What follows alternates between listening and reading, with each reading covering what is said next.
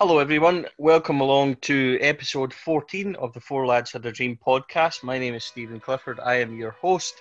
Joining us as regular co-host, he is the chief sports writer at the Herald Group and Glasgow Times, Mr. Chris Jack. Chris, how are you? Hi, Stevie. All good. Thanks for having us on once again. Looking forward to speaking to Michael. Yeah, joining us today is Rangers League Cup and League winner. He is Mr. Michael Ball. Michael, how are you? I'm very good, lads. How are we all? Yeah, it's good. It's as we were just talking off air there, it's a very strange time. How's the family and everybody during this? Well, yeah, everyone's fine, really. Obviously, because you're retired, it's sort of my way of life anyway. Daddy daycare centre here, so it's normal day here, but you just can't really sneak out, can you, to go watch the game of football or go to a local pub. So we're just spending a lot of quality time together. Hope it's so good, so far so good. Let's see how long it lasts. Well, we're very much the same. We've got a young family, similar to what you were saying as well, with the kids' channels all day. So a wee break for you. We're obviously going to talk to you about your career. Lifelong Everton fan. Who were your early career heroes and influences? Well, I was always, my dad was football mad. So as soon as I was old enough to go to Goodison Park to watch Everton, he dragged me along from probably when I was 3 or 4 years of age. And my dad's from a large family with my uncles and stuff. So I was always going to game, every home game, grab a couple of away games. And when I was growing up, Everton, it was easy to support Everton as well because of the family, but Everton was successful then as well. So you're going to Wembley quite a lot. So it was always like the 80s team and the 90s. I was a big fan of Andy Gray. When you're younger, you start up front, don't you, in your local team, and you try and recreate the goals that you go and see on the weekend. So it was anyone from Kevin Sheedy was left-footed. I was left-footed. It was Kevin Sheedy, Trevor Steven. It was that mixture of players I always looked up to. And when you're playing with your mates in the park and you're playing with your mates at the, your local boys club, you try and sort of emulate them and pick up on them. And I've always sort of just idolised all the Everton players at that time, and just enjoyed playing football. There was nothing. I wasn't really bothered about schoolwork or music or anything else. I was just football daft. And the schoolwork, my teachers used to drag me mum and dad in because every weekend all my stories about what I was up to was all about football, playing football Saturday, playing football Sunday. They even asked me to write about space. So all I could think of was Everton Liverpool playing on the moon. I was that daft. That's what I was really just focused on football non-stop. So it was driven into me very early age, but it was something I loved doing. And it was Liverpool youth system that you came through. You played in the same side or the same youth system as Michael Owen and a certain Steven Gerrard. Is that right? Yeah, that's correct. Yeah, luckily enough, because when my dad was a bit cheeky, I was a bit too young to join the local boys. I had to be 7. My dad sort of, lied about my age to get me playing football because I was so desperate to go down. I used to go to the local park and watch them. I got asked to join in, and my dad sort of told a bit of a white lie to get me involved. So I played for a couple of years till he realised my age group. But where I was from, where we started playing football, Hugh Macaulay and his father, it was also called Grandad Hughie. He was a Liverpool scout, and his grandson Barry Macaulay was in our team. So a few of us got asked to go to Melwood on a Tuesday to go and train with the Liverpool Centre of Excellence, and it was great. Obviously, it's Liverpool, disliked them, but it wasn't as what it is back then. It wasn't like it is now, where you get your the training kits and stuff. You could wear your own kits. The only kits I had were England and Everton kits, so I used to turn up at Melwood with my Everton kit on and get a bit of stick from Stephen Highway, who was our coach then, and Hugh Macaulay, Dave Shannon. But we had great banter about it. Wasn't just myself, there was a couple of us, and I enjoyed it all. They were great coaches, great influences in my career.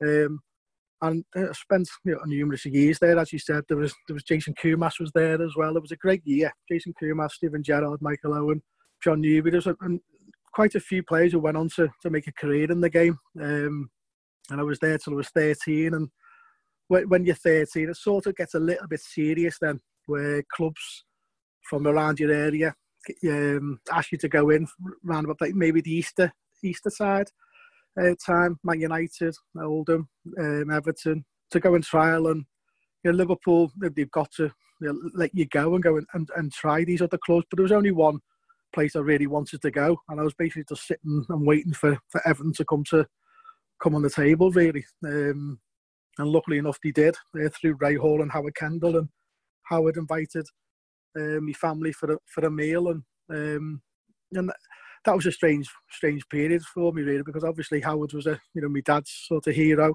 We went to a local restaurant, my mum, my dad, and Howard had a good meal. He sat me down, and I didn't have a suit. I had to borrow a suit off a family friend to turn up at this meal, and he just, Howard was a great character, and he sat me down, asked how I was, and said, "Do you want to sign for us, lad?" And I was like, "Yeah, of course I do." I had a little bit of food, and then he sent me away. And my mum and dad and Howard chatted away about all things Everton and all about my career. Obviously, 13, he didn't want me privy to what was going on contract-wise. And probably a couple of hours later, still sitting on my own, and my dad went to the bathroom and had a walk past me, give me a sly little wink, and it looked like everything was all going to be all signed and sealed. Came back, they were smoking cigars, a glass of champagne, and I was sort of sitting there, didn't really know what was going on. And Howard said, "Welcome to Everton, boy." And that was it. My dream sort of come true to sign for Everton, and that was just before you're 14 for your schoolboys. So it was that was fantastic. But I didn't actually join Everton really probably till after I finished school. After that, in that summer, then you're 14 to 16, I moved to the Lilleshall National School, the FA, Wes Brown, Michael Owen, and John Harley, and a few others in character. So it was great to be under the umbrella of Everton, but I didn't really start training with them till I got to the YTS age. And things happened quite quickly for you, Everton. You got your first team debut at 17, and a couple of names that you mentioned as early heroes, the likes of Andy Gray and Trevor Steven, also had obviously great spells up north with Rangers, who you would later join. But we want to ask you, what was Walter Smith like with you at Everton, and what was he like managerial wise? And obviously he had just delivered 9 in a row for Rangers, and this was his first venture away from the club. What was he like with you, and how did he help your career? Or did he help your career? Were you ever in the end of the famous Walter Smith hairdryer? Me and Walter started really well. It was difficult times for Everton when Walter came in. Financially, Everton were struggling. Howard Kendall got released, which was a lot of the players were very disappointed about. We just stayed up when Howard was there. I made my debut, Dave Watson, and for the interim period. And then when Walter and Archie came in, I was coming back from a knee injury, so I was sort of in Belfield when they were setting things up for pre-season. Archie with his notepad of what he wanted to update Belfield and what he wanted in the canteen and stuff like that. So I got to know them. I was speaking to him throughout the summer before pre-season started, and Walter was good for myself as a youngster, because I played so many games in a short period of time. Because I was only 17 and 18, I was sort of involved with the first team a lot, but then also going away with the national team with under 18s and under 21s playing Thursdays, and you with your national team, you're flying to foreign countries. You're probably coming back on a Friday. You're rushing back to Liverpool to get on the coach to maybe go to Southampton to play the weekend for Everton. So I had a lot of football and minutes, and they were very concerned with the amount of time that I was playing. So Walter, for the first year, 18 months or so, he was trying to protect me as much as possible. But because the squad was very good, some very good players we had in our team, but the results we weren't getting the results that were probably what we deserved. It was a difficult time for Walter, because we brought in a lot of players. He let a lot of youth players go, maybe from Gavin McCann, Richard Dunn, Kadamatri. They all started to get to leave and open the door to other players that Walter brought in. Walter was very, very busy in a transfer market at Everton at that time. Materazzi, the Court, John Collins. He brought a lot of Dorchester. He brought a lot of good players in. Goffey, as well, Mark Hughes. So he was bringing experience, but also like the youth side of things, who I grew up with, which helped me when I hit to the first team. It was easy to settle, because you still had a couple of your mates around you who you could sort of mix in the dressing room, alongside the senior pros of like Big Dunk and Gary Speed and Evans and such like that. So it was a little bit difficult. And me and Walter used to speak one-on-one quite regularly about what he wanted from myself and what he wanted me to sort of push on to ask for my teammates. I think he was sort of grew me to be a bit more of a captain. You know, I was quite outspoken sort of on the pitch, but off the pitch I was a pretty quiet person, quite private, but on the pitch I was demanding of my teammates. And you know, Walter was sort of good at pointing me in that direction. Goffey was fantastic with me because I was a local Scouts boy. I said how it is, and some players probably didn't like it coming from a young pro, you know, just starting into the game. But that's just the way I was. I was very sort of determined and front-minded and asked a lot from my teammates because I knew what we needed to, you know, to bring to the table to get results the weekend. And maybe the way I went about things probably wasn't, in Walter's eyes, the best way of doing it. And Goffey pulled me once to just sort of explain to me I'm right on what I'm saying, but I'm probably saying it in the wrong way a little bit. And your teammates sort of, you know, the heads go down when you see a senior pro getting shouted at by a young kid. They probably don't take it as well. So I had to sort of change my way a little bit. But as things went on with Walter, it did turn a little bit sour between me and him, more on, you know, asking not to go away on international duty to protect myself. And obviously I want to be a part of England. He was obviously saying Everton are paying me wages and you've got to be sort of put Everton first, which obviously Everton was always going to be first. And we had a few little mind games going on. So it was a bit of a strange relationship between me and Walter. You know, it was bubble wrap for the first 18 months or so, but then the second season, maybe halfway through the second season, the squad was getting so big that the changing room couldn't hold us all. So anyone under 21 who would have to leave the first team dressing room and get put back to, say, the reserves, or what's it called then, the 8-team sort of dressing room, which is, for me, it was a bit disappointing because when you're in the Belfield changing rooms at Everton, they were quite small. So as you sort of go 16 to 18 to 21, you build yourself up to get to the first team and you can't wait to get in there. So I've probably only been in there a year, 18 months. And then because I was under 21, I had to go back again into the other dressing room, which was fine because again, I'm with all my mates again. We were playing in reserves or under 18s and stuff. So it was good, but you felt that you weren't a part of the first team, even though I was playing every week at the weekend. With the first team, I was sort of out a little bit and wasn't really involved in the everyday bits and bobs that goes on in the first team with the senior pros. So that was disappointing. And you know, being a left back, you know, my first number was 25, and I was, you know, I had to push Andy Hinchcliffe out the way. He was playing for England at the time, and also Terry Phelan was there. He was playing for the Republic of Ireland, so I had to push them up the way to get my debut and get my opportunity. Obviously, I think Hinchcliffe had an injury, so that helped me a lot. And he was great with me, helping me and pointers in training and stuff like that. So I sort of felt like I deserved to be in that dressing room. You got the number 3 shirt, and that was like, yes, I've got my number 3, the left back, you know, number that I've dreamed to get hold of. And then he brought in, you know, a lot of sort of left-footed players at that time. He brought back David Unsworth, he brought Pistone, he brought Gary Naismith, and I felt, you know, I loved the challenge because I thought, well, I'm going to be better than them. So bring them on, and I'm going to be better and prove that, you know, I'm going to be on your team sheet, not them, which, you know, give me that sort of incentive. But I always just felt, well, there's other positions that needed strengthening besides, you know, the left back or the left centre back. And that's probably what helped me, was because I could play in numerous positions. You know, he played me centre midfield. I played, you know, left back, left wing back, left centre back, left to 3. So I got moved quite a lot. So he was trying to fit a lot of people in that he brought in, but he couldn't really seem to leave me out. And then, obviously, when he brought them players in, they wanted their demands of numbers. Pistone wanted the number 3. So they gave him the number 3, and I got pushed back to being number 12. So it was little things like that. I didn't really care about the number. You know, I just wanted to be playing, you know, week in and week out. But that was like little digs that Walter, little mind games he was doing. But he never pulled me to one side to explain it. I just had to get on with it. I never moaned about it. I just proved that, well, if you give me an opportunity, you know, I had to sit on the bench for a couple of weeks, and as soon as I got an opportunity to come on, score the pen, and he couldn't leave me out then. So it was little things like that, which you probably thought that as a youngster, I probably needed that. I needed that challenge to keep me game up, to challenge me to keep me levels up week in and week out. And he's probably thought that was the best he thought to get the best out of me. There was one maybe story before the Derby game. I think it was at Anfield. He pulled me in just before naming a team, and he just said, I don't think I'm going to play you today. He knew how much obviously playing against the arch rivals Liverpool meant to me. And it was mind games again, but I was a bit naive back then of sort of taking it all in. He said, you're not going to be a part of it. I wasn't too happy, had some choice words, and sort of walked out and had my head down and probably a bit upset.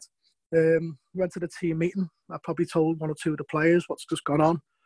They were a bit gobsmacked and, devastated. But then when he turned over the team sheet, I was in. I was starting. And I thought that was very strange, because there was probably many players there at that time who probably needed that type of talk to get them up for the derby, but I just thought he picked on the wrong one. I didn't need that team talk, or I didn't need that sort of chat to get me up for the derby. It probably got me up too much to focus on, right, I'm going to prove you wrong, to have that doubts in me. And I remember that game sort of going by me. I can't remember really being involved in the game. The game was going by and my head didn't seem right. And after I think we drew the game anyway, but I just come off that pitch thinking, my head was a bit, I'm still a young kid. I didn't need that type of, the mental side of things, what extra pressure that he put on me. I just thought it was other players probably needed that, maybe the foreign players who didn't really understand what the Merseyside derby means to the local lads, to the local people. But he chose to do it on me, and I just thought, well, that's a bit strange. You know what you're going to get out of me on a Merseyside derby. History has proved it. So it was a bit sort of frustrating from my point of view, and a bit strange of that's how Walter thought he needed to get the best out of me. So it soured near the end, and then I had an injury in the summer. Well, I had injections in the summer to relax near the end of the season to get back from my knee injury, and he basically, he didn't speak to him again. It soured very, very quickly. My agent at the time was Trevor Stephen, and he basically said to Trevor, look, there's a World Cup coming in 2002. You have to go and get Michael a club. He said, I'm going to be making changes, and if he stays here, he's going to rot in the reserves. So it's up to Michael to go and find the club. I told my agent at the time, well, I'm not going anywhere. I'll outdo Walter. I'll stay here as long as I can. And I did so, and I ended up getting Player of the Year that season. So it sort of thought, well, I've got the Player of the Year, and hopefully he'll have a change of mindset. The board went to offer me a new contract, and then all of a sudden it got sort of wiped away from me in that summer. I was away with my family and my friends, and I come back to sign a new contract, and all of a sudden it was taken away from me. Now I'm older and wiser. They probably knew about my knee, maybe. I'm not too sure. There's obviously, when you're so young, you're just thinking, oh, why has that happened? But when you get a bit older and wiser, there's a lot of things, and I'm involved in sports agency and consultancy now, and there's a lot of things that go on behind the scenes, and it's just a bit disappointing it wasn't explained to me by either the chairman or by Walter. It come from a third party, and you're thinking, be man enough to say, look, good luck in your career, but I'm going to change it. I would have just gone, okay, fair enough, and get your head around it, because when clubs did come in for me, I was very dismissive. I wasn't interested. I really just wanted to stay at Everton. I wanted to captain Everton. I wanted to be, get me testimonial Everton. That was sort of my plan, my ambition. But then when you're in the big boys world now, and then all of a sudden in that summer, you've got to start thinking about your future. England managers were phoning me up, making sure I was going to get games because of the World Cup coming up. So you start thinking then, like, where can I go? Where can I go and get games? Where can I go and improve in my game? Everton while we had good players, we were struggling. We were playing sort of negative football. Sometimes we were probably playing 5, maybe 6 defenders each game, minimum. Three centre backs playing, like maybe David Dunsworth on left back, and Davy Weir played right back.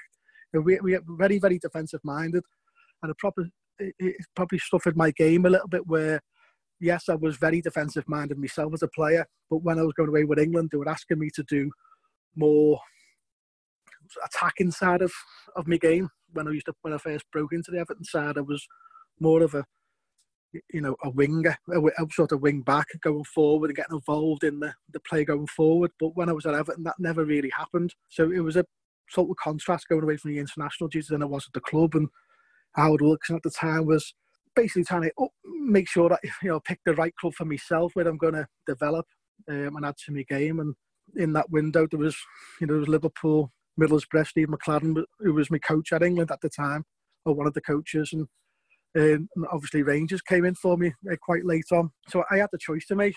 I was training on my own, isolated at Belfield, and Trevor basically gave me a call and said, look, if you can this weekend, let's get away from Liverpool. There was a lot of press about me or where my future was going to be playing the next season. I was still determined to try and prove Walter wrong and stay and be a part of Everton Football Club. But when that sort of option got took away from me, it was up to me to go and find the right club for me to develop as a player. And Trevor said, look, don't just come and meet David Murray. Come and, stay in Glasgow for the weekend and just get away from the sort of the fishbowl that was happening in Liverpool at that time and just see what you think. So that's basically how the Rangers connection started. What did David Murray say to you in that meeting, Michael? And what did the manager say to you? You've obviously not short of options. I'm assuming that other teams would have been interested in you at that time. Why Rangers? Why Glasgow? Why move up to the SPL? Well, it was total contrast from what was happening at Everton. I spoke to Steve McLaren on the phone. He wanted me to come and visit the training ground. I basically said to Trevor Stevens, thanks very much for the interest, but I can't see myself playing against Everton right now. That's not going to happen. Liverpool made 3 bids for me. There was obviously apparently numerous other clubs which Everton never accepted, but there was no chance of me going over the park to sign for Liverpool. So when I went up to Rangers, it was only just going to be just to be respectful and thank them for the interest and speak to them face to face and be a bit of a man about it and see what it's all about. And within, speaking to David Murray, he was showing me around Ibrox. I didn't know the history about David Murray at all in his personal life, and he was talking about the ambition of the club, where he wants to be, who he wants to bring into the club. That was sort of the contrast of what was happening at Everton. I felt sort of wanted. I felt sort of loved. They were sort of rolling up, not the red carpet. They were sort of like showing me probably what I was really hoping for that Everton would have given me. And I got on the pitch at Ibrox, picked up the phone and phoned my dad and said, look, Dad, I think I'm going to be signing. And he goes, well, I thought you were going to go for the weekend. I said, I know, Dad, but, everything they're saying is what I want. They're playing Champions League football, playing with good players that are in the, already at the club. He's going to bring more in, the ambition. There was talk then that they're probably going to join the Premier League within a couple of years. There was a lot of stuff that ticked the right boxes. They were not defensive-minded, playing football, attacking, the fans demanding good football, the fans demanding, attacking football, exciting football, and that was the element sort of missing in my game over the last 18 months at Everton, where I was just defending and, sweeping up and, just sort of doing the basic stuff because we were a defensive-minded team, but Rangers was the total opposite. We had Arthur Newman there attacking all the time, and to be a part of that was something that I needed in my game to improve as a complete player. How would you describe your relationship with the manager? Obviously, Dick Advocaat signed you off to a decent start that season. Then a rather famous incident in the Old Firm game at Parkhead. Talk us through what happened that day. Obviously, the Rangers lost to Celtic that in November, lost 2-1. Talk us through the incident with the manager and the fallout afterwards. It was a strange one. It was like Dick was very demanding as a coach. I think we all know that. He was out in the training field. He was slightly different to managers I've had in the past. He was very hands-on, and he was great. He was a great coach. He knew what he wanted from his players, and training was really, the tempo of training was really high. The technical ability of the players, it was good. I was learning off all these type of players. In and out them, you're going to pick up all the best bits about these players and improve your game. So that was always fantastic. Then the Old Firm, that day came in, and it's probably the excitement of it all. I know what it's like, Everton, Liverpool, and it's probably a bit more, Celtic, Rangers. So I was just wanted to start right, really. And I think a couple of games before, I got brought off, and I just didn't want that to happen. So I was enjoying the game. I thought we were playing better than Celtic at the time, but we were we were getting beat. So it was very, very, very frustrating about that. And then when I see my number come up, I shook my head and said, no, I'm not coming off. And he sort of changed his mind. And then all of a sudden, like 5 minutes later, I understand it. We need to get back in the game. And the full-backs always seem to pay the price for it. I think Peter Lovenkrands come on and, Peter scored, to get us back into the game. We didn't get another goal. We still got beat, but it worked. But I was really just frustrated it was me again. Coming off the pitch, I've come to a new club, and I just wanted to stamp my authority, and I just felt I needed more time to do that. Coming off the pitch, obviously my head wasn't in the right space at that time, and I basically told Dick where to go, and he pointed at me and said, "You're never going to play for this club again." And I just went back in the changing room thinking, "Oh no, what's happening? My career is going to be sort of over before it's even started." And after that, it was sort of back at Murray Park, and on, I think whatever day it was, Monday, Tuesday, the chairman put us on a conference call. We spoke about it. We ironed out all the problems. He understood my frustrations. David Murray, he said we had to find me. Went to Catch for Kids on the local radio station. But what made me laugh was before Murray phoned, he pulled John Gregg in, advocate, to speak to me and Dick. And there was 3 of us, in Dick's office and chatting away. But Dick couldn't understand my sort of raw Scouse accent at that time. So John Gregg was basically using an interpreter who couldn't really understand my Scouse accent either. I couldn't understand his Scottish accent. I couldn't understand Dutch, English. So it was quite a bit of a funny little... it probably broke the ice a little bit. I was laughing because we couldn't really understand each other, what we're trying to put over, until the chairman made a phone call and put us on a conference speaker, and we basically shook hands and got on with it. That was it, and that's what I liked about it. Yeah, obviously I needed to show him more respect, which I did after that, and then obviously we were back in the team again a week later. So it was all forgotten. He knew I was just hungry to be successful, and I was just frustrated because it was going against us that day, and I took it out on the manager instead of looking at myself as well. So I understand his point of view, and he understood mine. So it was sort of one of them where, you're playing against your arch rivals, it's not going for you, and you basically, your head's blew up, and you just try and look for the first person to come across you to sort of put the blame on, and unfortunately for me, it was the manager. You would only play twice more, I think, that season, Ross County away and then Dundee away, and then obviously the knee injury that would really kind of keep you out for so long and perhaps not wreck your Rangers career. Can you talk us through how the injury happened, the initial diagnosis, and did you know straight away that this was going to be a serious one and this could keep you out for quite some time?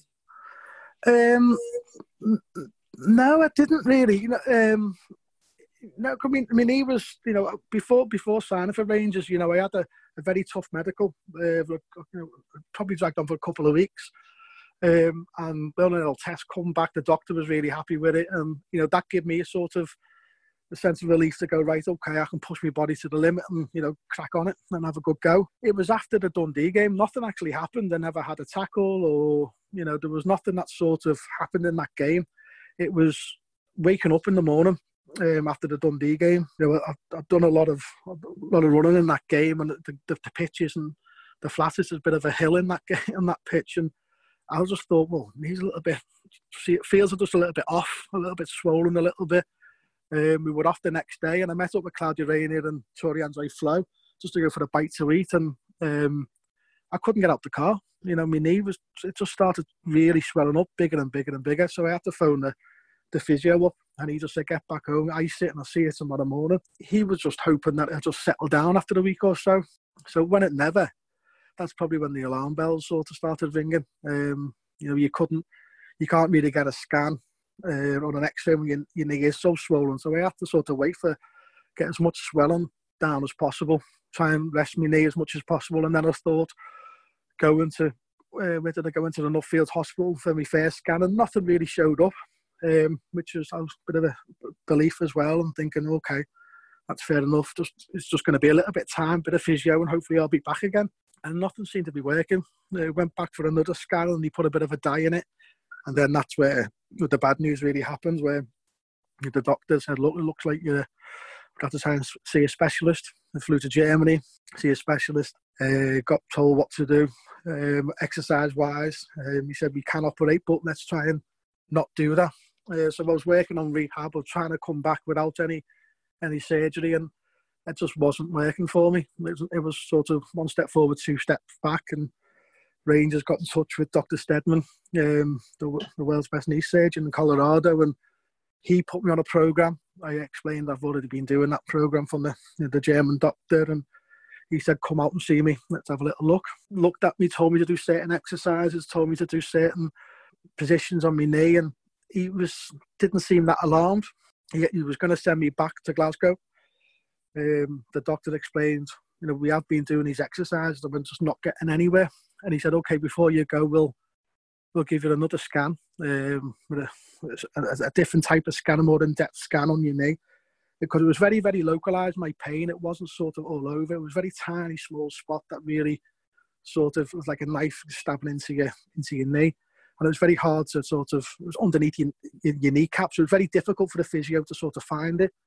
And when you did, it obviously give you the shooting pain. The surgeon couldn't find it. So when he gave me that special sort of scan, he come back and looked at me and said, we're operating you tomorrow. He said, I can't understand how you're walking. So you're in straight first thing tomorrow morning. So that was the sort of a shock. You're listening to the doctors and you're thinking, okay, it can't be that bad because they're sending me home. And then all of a sudden you get that news. So you're phoning home and go, look, looks like I'm going to be staying here for a while. And then the next day he done the surgery. He came and see me a few hours later. He put me on a bike straight after, as soon as I woke up from surgery, and said, get on the bike. I was quite shocked about that. And he was speaking to me. He was very, very calm. But he asked me, there was a lot of crystallisations around the tendon, so you could understand while I was playing football and while I was walking, because I was getting protected by these crystallisations around my tendon. But that also deteriorated my tendon and made it worse. And there was only a couple of fresh pieces of tendon that was left to save. The rest was all cut away. So he just basically told me to take time on your rehab. You're going to be fine. He drilled 4 holes to bleed to make it grow back. And, he said everything will be fine. It's just your body now, how it handles the recovery. Don't rush, but don't go too slow in recovery. And hopefully you'll be back playing football. But you were very, very lucky to get the surgery now. If you carried on a little bit longer, it would have been a lot worse and maybe not play football again. So that was a very big shock, and it was more down to probably the injections I've had over the last 18 months before the move to Rangers that's protected me knee, that maybe either maybe past the medical at Rangers and to play football for the level I was without any pain. The tendon was just wearing away. Training each day, and obviously every game was getting worse, and after that Dundee game, that was the final one. So that was, daunting for myself, and very, very frustrated. And obviously, the club itself were very frustrated. But I'll give them a lot of plaudits. They could have sent me somewhere, a little bit cheaper, to get my knee looked at. But they sent me to the best. They sent me to the best man in the world to get myself back. And, that's, it cost them a lot of money at that time to do that. Flying to America, I could have just done it, gone to London or Amsterdam or Germany, but they wanted the best specialist to have a look at me knee to get me back playing the best possible way. So, if it probably wasn't for that decision by the club doctor, I probably wouldn't have played football again after that. You obviously missed the first couple of months of the Alex McLeish reign, and then missed the entire first full season with Alex. How difficult was that watching on? We consider how good a season that was for Rangers, and obviously the success they had and some of the real dramatic moments of that season. There must have been so much good about around about the club that at that time, but really difficult for you having to sit on the sidelines and go through your rehab and go through your recovery, just wishing you were out there. Yeah, it was. Yeah, it was good though in a way. Obviously disappointed I'm not involved, but again the club was going through a bit of a change. Alex came in, and he done what he could. We won the 2 trophies as soon as he walked through the door, and I was back joining with the lads for pre-season. I was hopefully going to be sort of involved, and then we had the mid-season break and. In my rehab, that was over in Canada, And I just wasn't getting. I was running on the pitch. I was training with doing the warm ups with the players, and I was getting close to first team training. And I thought I'm going to get back here before the end of this season. Alex thought I was going to be back. The physios did, but I just couldn't. After sort of running after 3/4 pace and sprinting for maybe a week or so, my knee would react again. But the contact with David Murray, the Dr. Stedman, and the doctors, he called me back in and said, look, I know what's happened. Basically, your knee's just a little bit too tight. So all I've got to do is sort of do, not the same operation, but I've got to open it up again and loosen your knee a little bit and put it back, and then you'll be fine. But your rehab again is going to be a long 4 to 6 months again. So that was the season wiped out again. But I felt I was getting so close to being part of the lads again. So that was difficult, but the lads were playing well. You know, the atmosphere in the training ground was a lot, happier. The manager was speaking to you. When you were injured under Dick, he didn't really sort of show any interest in how you're getting on. He was obviously focused on the players who were fit and available to him, which that's some manager like that, some aren't. Alex was sort of open to everybody, being interested in where I was in my rehab and also focused on the team. And when they were all successful, remember that at Ibrox, they all done the parade and getting on to get the medals and walking around the pitch and stuff like that. I just didn't want to be a part of it. It was great to see the lads and teammates doing that, but that was something that I wanted to be able to go, well, I was a part of this. I deserve to, the applause off the fans and, off the Ibrox crowd. I want to be able to do something to get that. There's a few players there who sort of, what do you call it now, the John Terrys of this world, got themselves unchanged and joined in the celebrations, which that's up to them. That might be the first and the only time they might be able to do that. But I wanted to be able to do it on my own back, of being a part of a league-winning title team and putting my own sort of effort in to receive the round of applause from the crowd. So it was something that I'd love to see all the players. It was such a close sort of finish as well. But seeing your teammates enjoying it all, it just gave me that bit of hunger to go, great. I'm at the right club, successful club, but it's up to me now to get myself back from injury and back on that pitch to start enjoying these celebrations myself. So that's what sort of driven me on to see that what is possible if I get myself back fit. Unfortunately for the club, Michael, at this point we suffer horrendous kind of downsizing. The likes of Ferguson, Newman, Michael Moles, Lorenzo Amoruso, they all leave. That's coincided with you getting back to fitness, and the season starts quite well. You're doing well, you player of the month and things like that, but the season is basically a bust because a lot of kind of bargain signings didn't work out, and it was a pretty poor season. But positively for you, you were back playing and doing a lot better. How satisfying was that after that length of time out, albeit being a disappointing season for the club? Yeah, no, it's that's spot on. It was mixed emotions. Personally, for me, it was just getting on the pitch and playing and proving that I can perform at that level again. As you mentioned, and we brought Mikel. Well, Mikel was in. He got the Young Player of the Month. My first season back, I hadn't played football for 2 years, and I got Player of the Month in the August. And Alex got Manager of the Month, so it was a good start for us. And obviously, as we know, the season didn't work out as planned, and it was disappointing. I think Mikel left as well, and the club wasn't in the same situation financially as it was when I moved there. There was a lot of changes going on, and it was disappointing. But personally, it was sort of, I played many games, and it was sort of proof to myself that, okay, this season hasn't gone to plan. But, I played a lot of games back to back. I had a run of games. McLeish was trying to sort of leave me out at times, because, he's chasing. You want to be a part of it, and he wants to play you.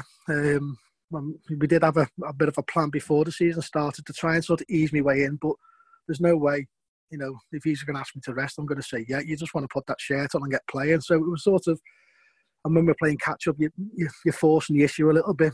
And the season obviously finished disappointingly, but it was sort of a tick in my own head mentally that, look, I can do it. I'm back playing to a decent level. We can improve. That's my first season over and done with. Now back, sort of full season at Rangers done. Now let's crack on and start trying to win things. Unfortunately, unbeknown to the kind of fan base, a contract issue appears that we didn't know about because of a certain amount of appearances. And you've spoken about this publicly before. You only played 4 times in the 2004-2005 season until this was kind of sorted out, and it was very much you that had to make the sacrifices to sort this. Can you kind of tell us, tell the fans what happened there and how you managed to resolve it? Because you ended up actually sacrificing and putting your hand in your pocket. Is that not right? The contract situation that happened was, I was unaware of. I all I remember was when I first went up to Murray Park to do part of my medical, that David Murray come on the pitch in his car and sheltered me over and just said, "Look, I've done the deal with Everton. We've agreed. I'm paying so much now, so much extra," and that was it, done. So I thought, well, that's it. That's how normal transfers work, and I didn't realise it was performance based after a certain amount. So it was a surprise to me.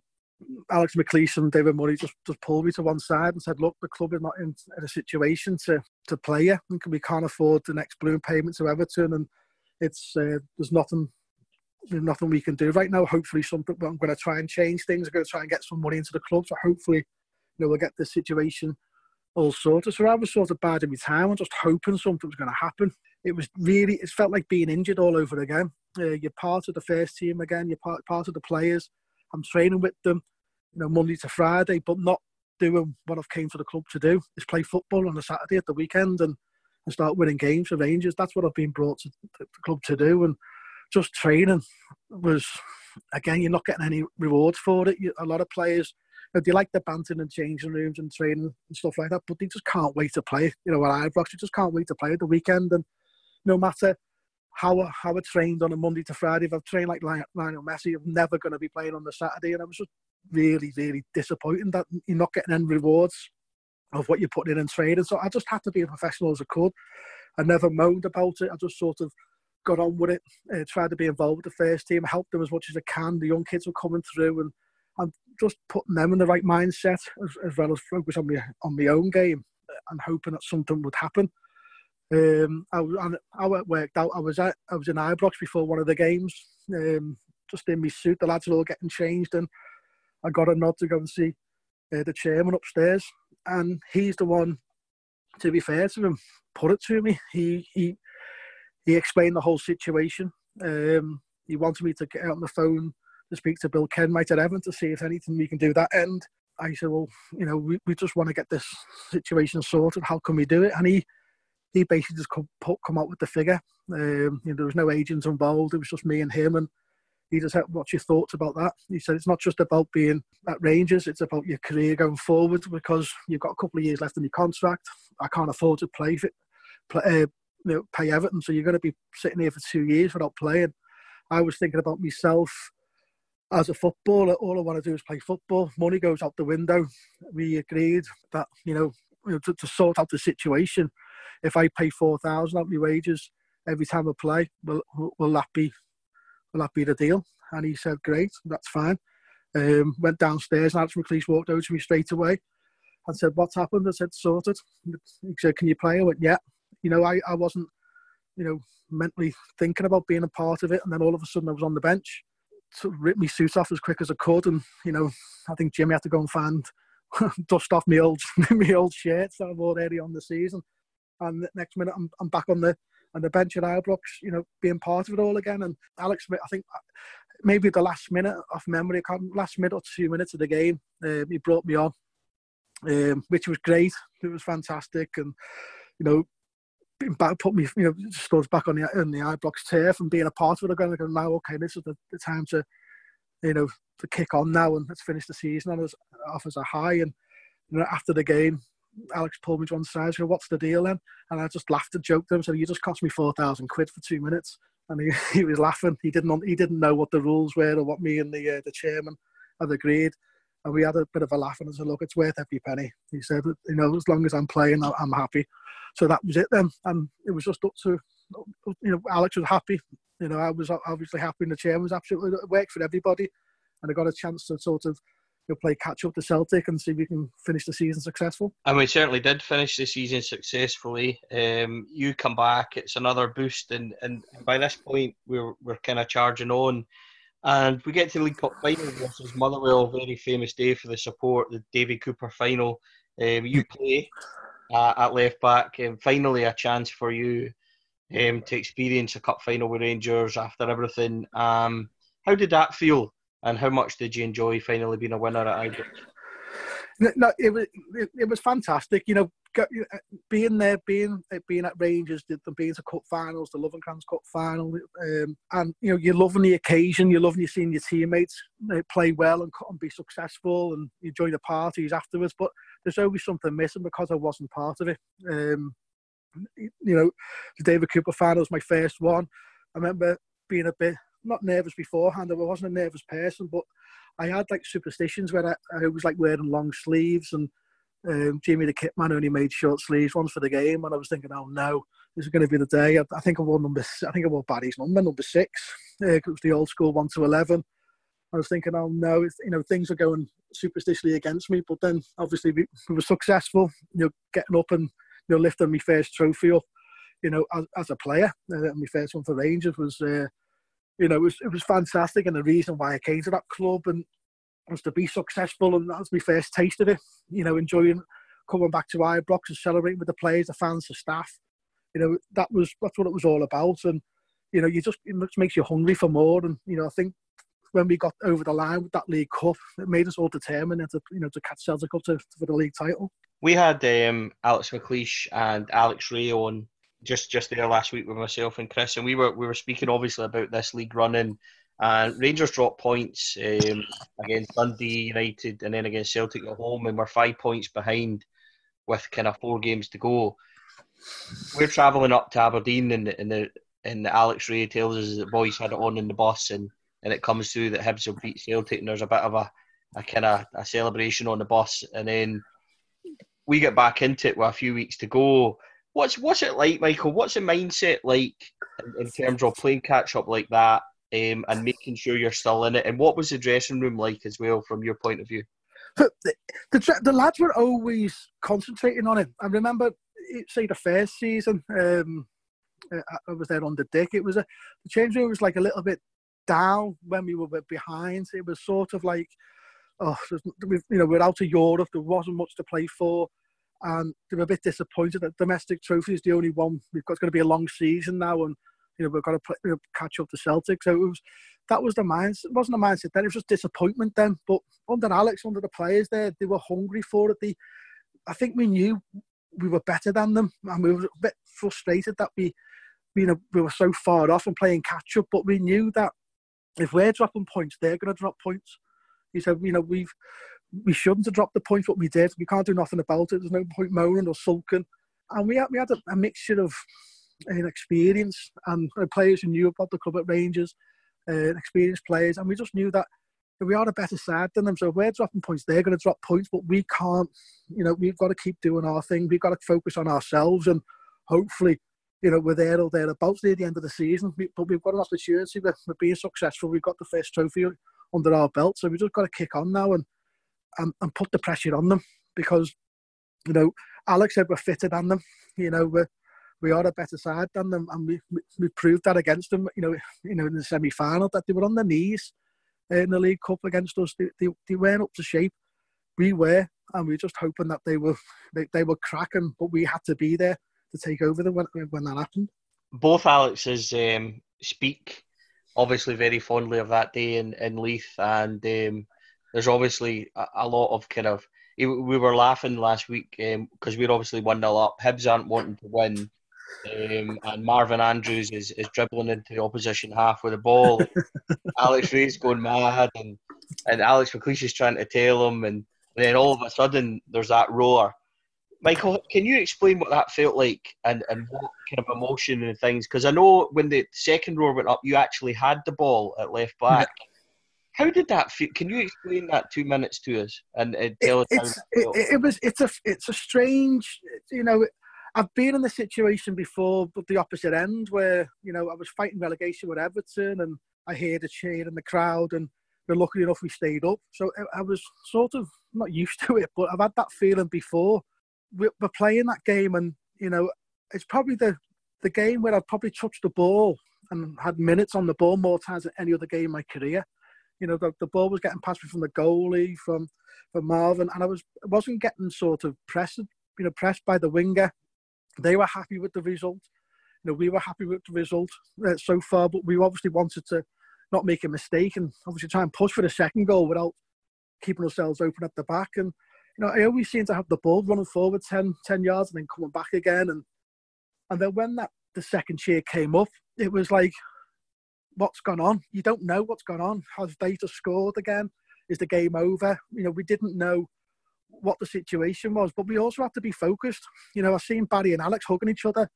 I'm screaming at them going, it's not over yet. You know, I just think I was defensive minded. If someone slips or, you know, if I pass the ball and make a mistake and they score, we've lost. We've lost the league. You know, there's still, the game's not over. Our game's still not over. So, you know, Alex and Barry are jumping up and down. So they probably knew what was going on because they were closer to to Alex McLeish's side. But I was on the opposite side of the pitch, just thinking guessing work of what actually is going on. And, you know, I've got the ball and I'm looking for the teammate to pass it to, and they're too busy looking at the fans and looking at everybody else. And you've got goosebumps talking about it now. And at the time, it was a surreal feeling.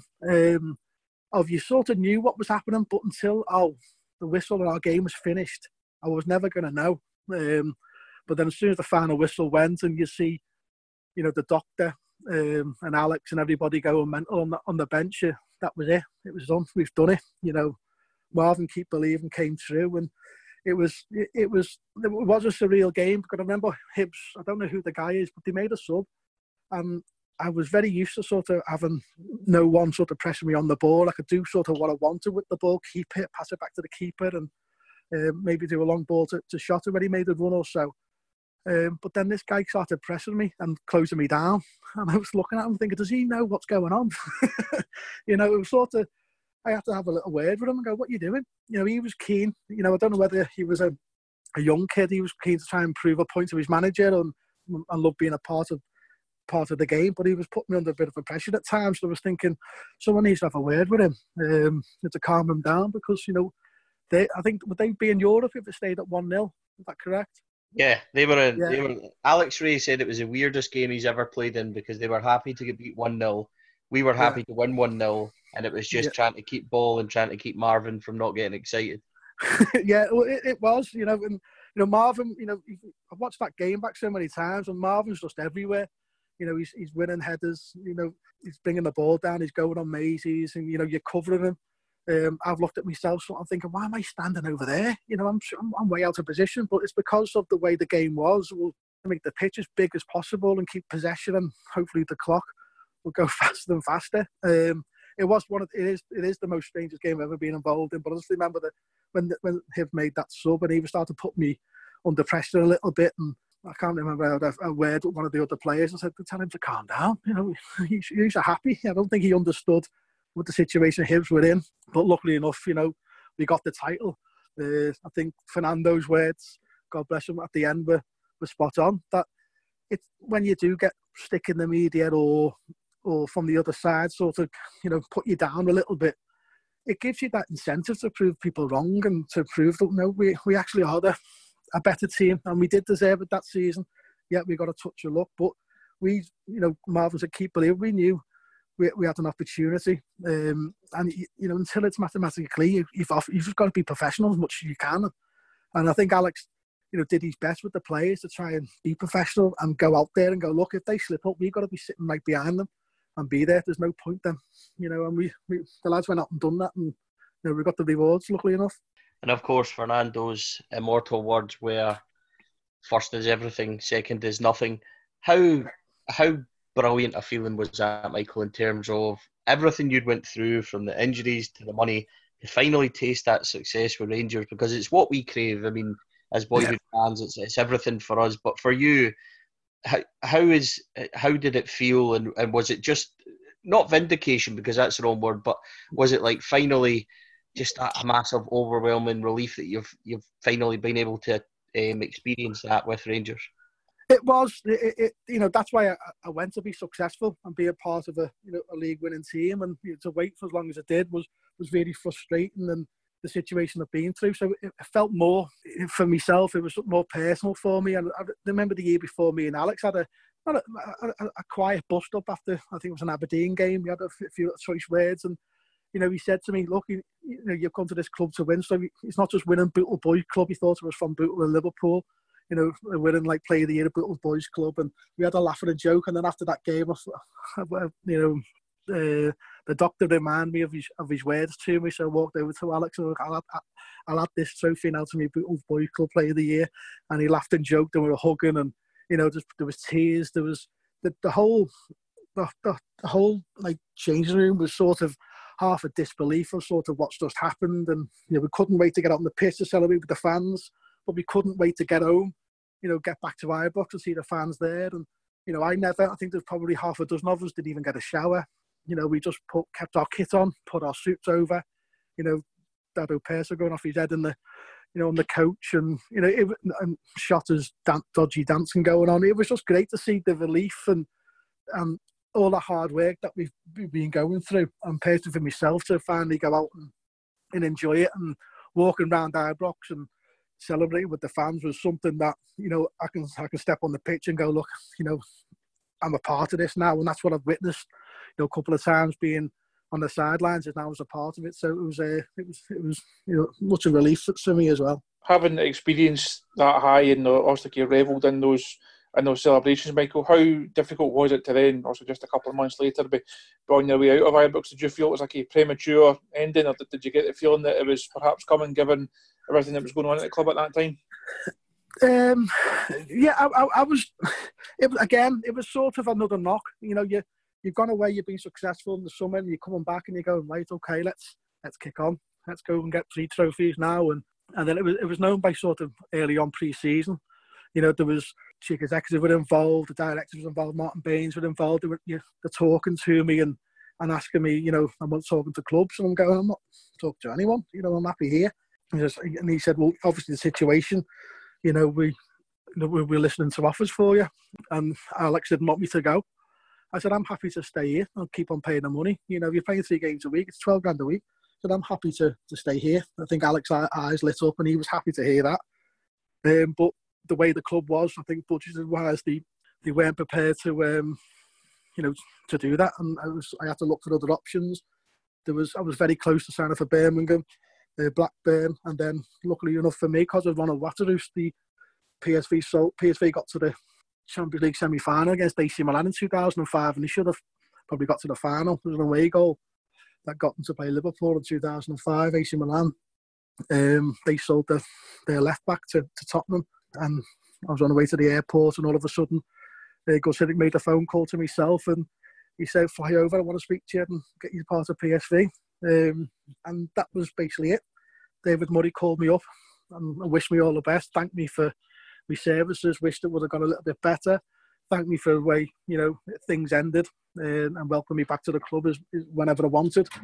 So that was sort of nice to hear from Murray, even though the situation is probably out of his hands a little bit. He has put money into the club, but his money's run out, and I was probably the victim of it all. But I went to Rangers Football Club, and that final season I was successful. And then Alex sent me a message as well, wishing me all the best and thanked me as well. So it was nice to sort of still be friends and still be professional with Alex and David Murray, and then just concentrate on my career moving forward. And if it wasn't for that decision and of David Murray pulling me in, I might have not have got that move to PSV to go on and be successful at PSV, winning the title and another another championship. So it was decisions that I made at Rangers that got us back to finish the season off at a high at Rangers that got me a move to PSV. So it's not, as I said earlier on, it's not about the money. It's about putting that shirt on and enjoying football as you did as a kid. And that's all you wanted to do. It was a privilege to do that, and you want to try and drag that on as much as possible. You see many players now who are, you're on good money, but everybody's on good money. Who's a footballer, it's what's important is putting that shirt on and being a part of it and playing football and playing football for the fans. That's who come out. Football's all about the fans at the end of the day, and you've got to go out and entertain them, but you're entertaining them doing a job that you love. It's a dream come true, and any player who's got the ability to do so, use it to the max, and do everything you can to prolong your career. Obviously, as you mentioned, you're going to have a bit of success over in Holland. You have a couple of years at Manchester City and a couple of years at Leicester City as well. When you look back on your career and your time in Glasgow, how does Rangers as a club compare? How does Glasgow compare as a football city? And how highly would you rate those years that you spent at Ibrox, just in terms of experiences that you had, and what you gave to Rangers, but also what Rangers gave to you? I loved my time up there. I had a young family back then.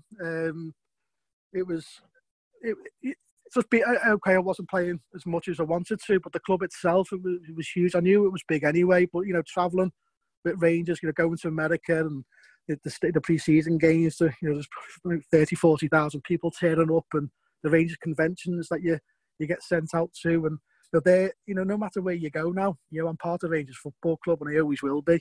No matter you go on holiday, there's Rangers supporters clubs everywhere. And recently I went away and was hoping to get the Old Firm game, but because of obviously the virus right now, it was cancelled. So I was hoping to go to Rangers supporters clubs to watch that game. And it's everywhere. Rangers is a huge football club, and hopefully it's going to be successful for many years to come again. And I've been just fortunate to be a part of all that, all of the big players, all the legends that the club have had, over the years. Just to be a part of Rangers Football Club has been a blessing.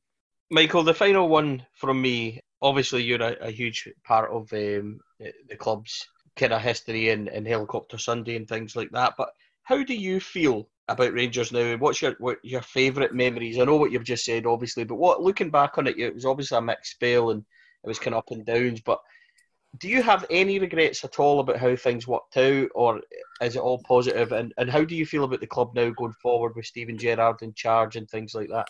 It's hard to talk about regrets. There's no regrets because it was out of everybody's hands. There's no sort of finger pointing, of what went on. It's happened. It's football. Situations just happen. You just got to deal with it. And luckily enough, it finished on a high at Rangers with a couple of trophies. So that I just wish you could obviously get a bit more under your belt while I was there. I was there for 4 years. Loved every minute of it.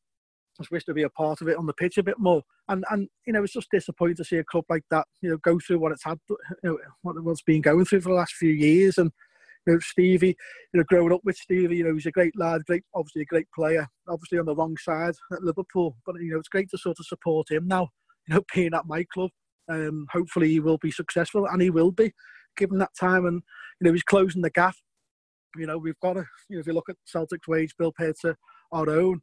There's a massive gulf there. It's up to Stevie now, who's a coach at the end of the day. He's our manager, but he's going to coach these players to be better players, and that takes time. You hopefully want to add more players when he can to the squad to make them better each and every window, and that's going to happen. And while we keep on, it's so difficult, because it's when you're seeing your arch rivals, winning things, it should give you that incentive to be a part of it. You can put your head down and moan about it and point fingers and try and find whose fault it is, but there's nothing you can do. It's up to Stephen and the players now to put get the results in.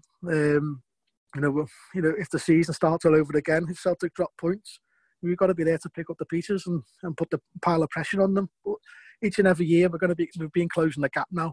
So hopefully next season and year after that, we're going to be successful. We're the ones going to be top and keep winning titles after titles. And so I think Stephen is the man for that. It's up to the board to back him, to bring in the players that he wants, and he believes that's going to have the right mix of quality to bring to the football club to be successful. Michael, it's a pleasure to have spoken to you.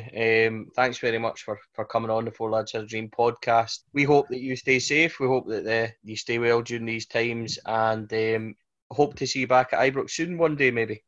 Yeah, no, I do. Yeah, that's no problem. No, I've enjoyed the break away from from Peppa Pig, having a chat with you all. So I hope you all still stay safe as well. And I'll be up. I was up for the cup final, which wasn't the best result, but I get up there as much as I can to to see friends who I met up there and I'm still close to now, and to get as many games as I can.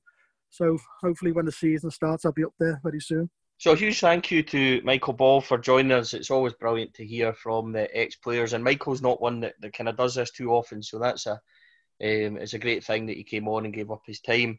As usual, it's a massive thanks to our co-host, Mr. Chris Jack. Chris, thanks very much, mate. No problem at all. It's nice to hear from Michael. Not somebody that I've ever dealt with in a professional capacity, but really great to hear his Rangers memories. I thought he spoke really well about his time up here and obviously his time at Rangers. So not good to hear from him.